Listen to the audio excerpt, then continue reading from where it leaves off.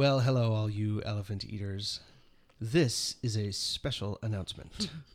It's time. It's time. It's time. No, though none of us want to consider another trek as long as War and Peace, we have chosen the next novel for How to Eat an Elephant. And we wanted to tell you that the voting process was not a sham. We heard you. We heard you.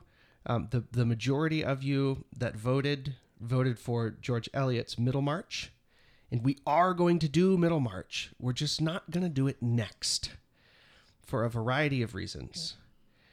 What we're going to do next, however, is drum roll, please. Can anyone do a drum roll? Do you hear the bees? We are going to embark on a tour of Paris's sewers. We're going to be reading Victor Hugo's masterpiece, Les Miserables. Let's get covered in poo. Oh my goodness. It's actually longer than War and Peace. It's literally Oh longer. my We are goodness. gluttons for... But it is kind of fun. One of the reasons that we wanted to do this is these are events, historically speaking, very close in proximity with those that are happening in War and Peace. It's true. We're really just crossing to the other side of the battle line. It's almost like we're a saying direct meanwhile, correlation. in Paris. So we've been spending 2 years dissing on Paris and, Napoleon and republicanism in France. And now we have to take their side. It's true. But We this do. is part of the reason that we chose this next novel, is because it is, in terms of time period, appropriate, and some of the philosophical ideas will carry over. Well, also, So we we're want to really be excited. we want to be open-handed in our treatment of all peoples in this podcast, and we're just worried that French people have really hated us getting- for the past couple of they're- years.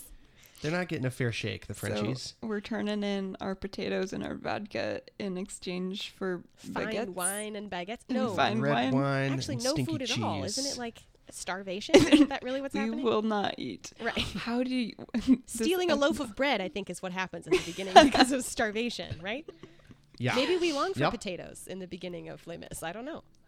Well, the other convenient similarity between this and War and Peace is that we will be ceaselessly drawn to comparing it to a work from a completely different medium that has rendered it, right? So we talked about the War and Peace show Yes. all of the time, and now we're going to be talking about the greatest Broadway musical ever written. Don't at me. It's true, and you so know it. this is going to be a sing-along.